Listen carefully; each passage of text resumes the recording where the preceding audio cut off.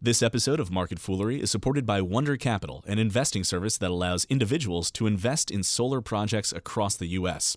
Earn up to 11% annually while diversifying your portfolio, curbing pollution, and combating global climate change. Create an account for free at wondercapital.com/fool. Wonder Capital. Do well and do good.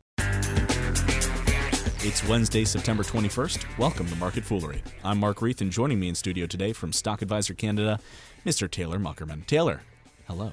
Hello. It's a pleasure to see you here. Yeah, it's been a week or two. It's been a while. You know, I usually bring in Jason on Wednesdays, but you just happen to look so striking in that Cardinals jersey that you're wearing that I had to pull you on in. I left my Abercrombie & Fitch at home today. It's probably for the best.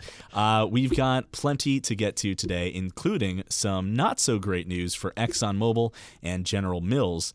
But let's start with earnings from FedEx. FedEx, I think we all know that company by now, one of the biggest shippers, I suppose, in the world. It's usually considered a bellwether, too, of how the economy is doing. And if that's the case, then seems like things are going pretty well. Things did pretty well at FedEx this quarter. Tell me a little bit about the earnings from FedEx. Yeah, they beat on the bottom line, not by a huge margin, but expectations were pretty decent. So they came in just above that and raised guidance slightly, although that does have to do with the acquisition of TNT Express in Europe.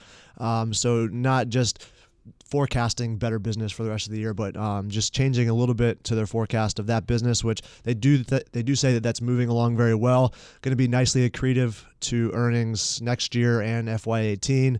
But overall, just boosted by, I think, online sales continue to grow, and obviously, if you're buying online, it's being shipped to you. So FedEx is taking a big portion of that business. Yeah, it makes sense. A lot of factors outside of FedEx's control seem to be working in FedEx's favor. Like you said, e-commerce growth is leading to shipment growth. Absolutely. And a lot of those shipments go through FedEx.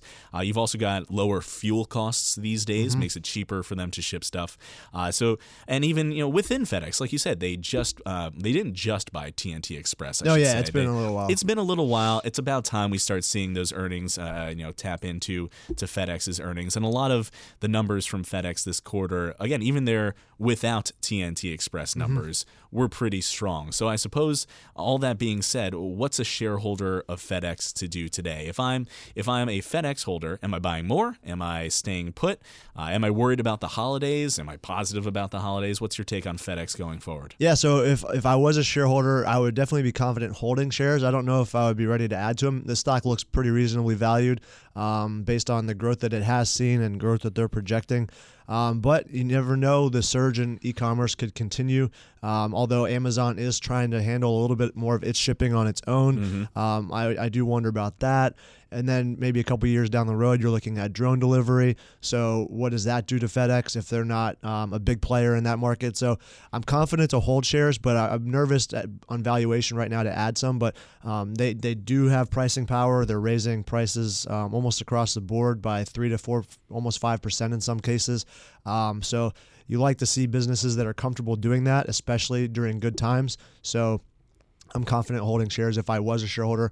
But like I said, buying more, might wait a little bit on that. I had a note in my notes for this show about drone shipments. Yeah. And I was thinking, it really doesn't matter to FedEx or FedEx shareholders right now. Do you really see drones taking over FedEx and UPS's business here? Do we see UPS and FedEx? And this is an honest question. I don't know if UPS or FedEx have any, skin in the game of the drone market. I mean, do you know anything about that? Are you worried, honestly, about drones taking over market share from FedEx? Well, I mean, you look at where they make the bulk of their money in terms of price per package, and that's international long distance. So no, in that instance, drones, I think, are light years away from taking over long distance package delivery, but intercity delivery, express, close regional deliveries within maybe 25, 35 miles, I could see that being impacted. But again, small portion of the business. But these are logistical monsters. So I have a feeling that behind the scenes they're either working on something or they have enough cash to then go out and probably partner or buy a drone company at that point. But I certainly don't think, based on just headlines, that they're anywhere nearly as far along as an Amazon, I would say, in terms of drone delivery progress. watch the skies for FedEx drones. Absolutely. Coming to a city near you.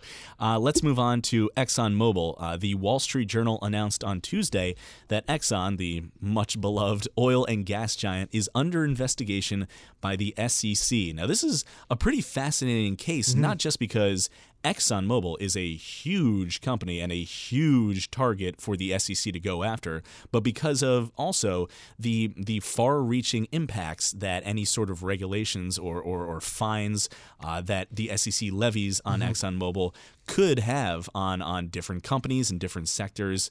So let's talk about this, and let's start with just the basics. What is the SEC investigating? Yeah. Well, first off, it started an investigation based on the belief that Exxon wasn't properly valuing its assets based on the threat of climate change. But then this week, they tacked on another part of the investigation, basically saying that Exxon might not have properly written down its assets in the latest oil and gas downturn since, I guess, November 2014. We've seen oil markets roiled by oversupply, OPEC intervention, things like that. So, yeah, you're looking at possible overinflation of Exxon's assets, both in terms of reserve value and the impact of climate change.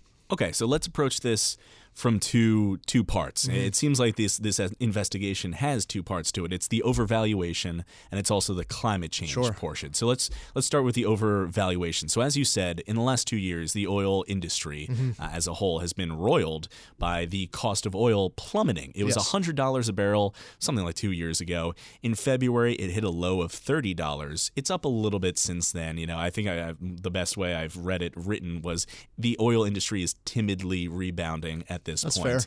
Fair. But a lot of those companies in the oil industry, as you said, wrote down the costs of drilling for oil and getting new oil because it was so cheap. Why would you drill for oil when oil is selling for nothing to a certain extent?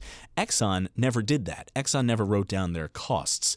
Why would Exxon not do that? In other terms, what is Exxon gaining by not writing down those costs? And what could be the costs now if the SEC finds this to be the case?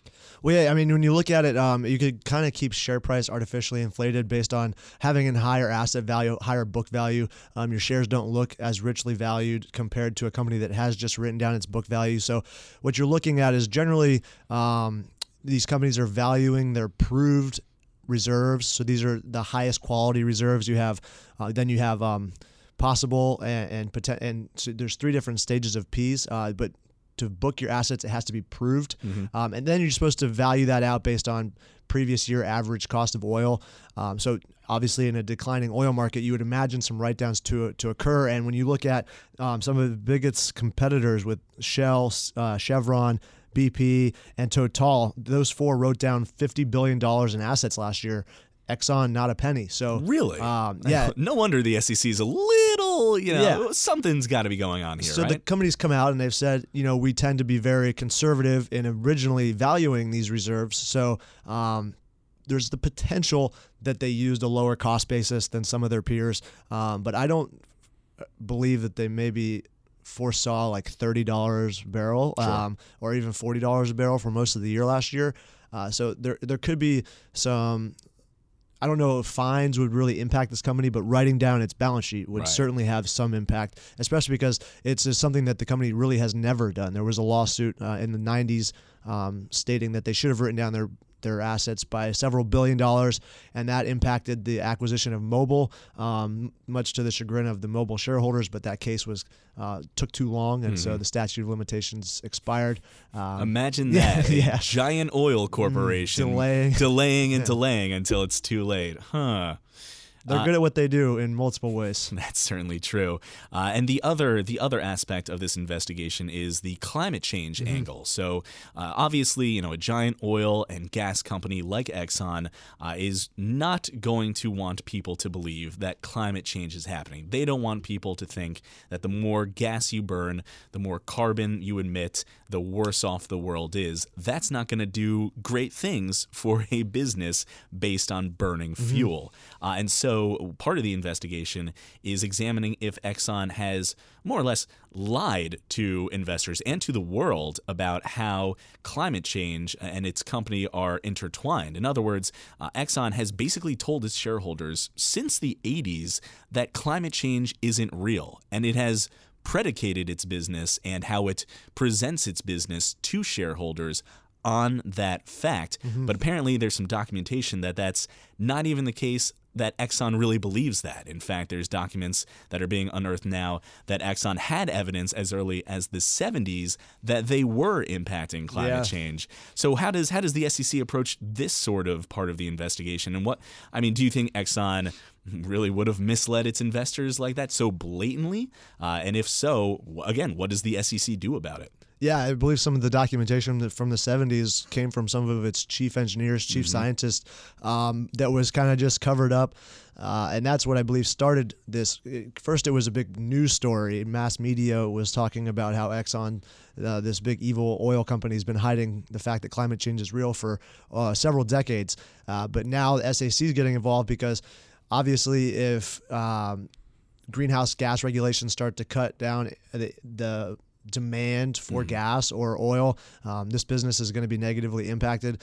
Their forecast because this company does provide multi-decade forecasts, and it's very heavily relied on in the industry because obviously it's the largest publicly traded oil company in the U.S., in North America. And not just the industry, regulators, government regulators depend on this and build climate change regulation on things that ExxonMobil says. Yeah, and you've got some of the smartest people in the business working there. So this has far more impact on industry, I think, than just ExxonMobil, because I doubt that other companies are really valuing this to the degree that the SEC thinks they should. So whatever happens with Exxon could have far-ranging impact, much more so than just the asset write-downs that we were talking about a second ago. Well, I have to imagine if Exxon is telling people, climate change isn't that big of a deal and we're not impacting it, the other oil and gas industry giants out there are doing the exact same thing. So, theoretically, if the SEC does find that Exxon has been lying about the impacts of its business on climate change, they could do a couple of different things. Now, I've been reading about, some of the, like you said, the fines probably aren't going to matter. Not at the for end of the Exxon. day. Not for Exxon. Yeah, it's got too much cash on its balance sheet. What would be much more painful and much more far-reaching would be to have some sort of independent or impartial accountant to monitor Exxon for the next couple of years and force them to be more active about their disclosures on fossil fuels and the impact it has on the climate. That even just forcing Exxon to do that will probably make the other players in the industry say, well, we don't want investigations. We should just go ahead and do this now. We should be proactive here and start, keeping tabs a little bit tighter on our end as well. So again, in theory, while this investigation, at least in my mind, and maybe I'm wrong, maybe you can tell me different, it's not going to have a huge fiscal impact on ExxonMobil at the end of the day. Even shares, after this announcement was made, shares of ExxonMobil haven't really moved that much. It's going to take a lot to move shares. It's going to take a lot. And when you've got giants in this industry ready and waiting for regulation like this, they've got lawyers on lawyers. There's going to be a lot of back and forth with the SEC on this, probably over the course of several years. But the farther-reaching impact, in my mind, is what this could do for climate change. Whether you believe in that or not, the fact that ExxonMobil has a huge impact on how the world sees climate change is a very big deal. Yeah. And I think it's going to be a big deal for the rest of the industry, as long as the SEC actually follows through. Yeah, with that's the big ticket item right there is, can they delay this to the point where SEC just says, all right, hands up, here's a $100 million fine. Yeah, exactly. Let's settle this out. We're just going to wash our hands of basically. This. So all that being said, I suppose the final question for any sort of investigation like this is, should shareholders be worried? I mean, should investors balk at getting into ExxonMobil or any of the oil and gas giants these days because of something like this? Or again, does it really not matter at the end of the day? Well, with these write-downs, because they're based on reserves and valuation of oil, it can bounce right back. So if they are forced to write it down, oil climbs back to $60, $70 in the next few years. You're back at square one. Yeah, they can bring those reserves back up to the proper asset value. And like we said, any fine short of the word billion might not really make a big difference. So I'm not too worried about this, but it is an interesting argument, and I think that SEC going after climate change is something we've never seen before. Yeah, that's certainly true. It's going to be fascinating to watch this. Speaking of climate change, what if you could help combat global climate change and make money at the same time? Wonder Capital is the award-winning online investment platform that allows you to invest in solar energy projects across the U.S.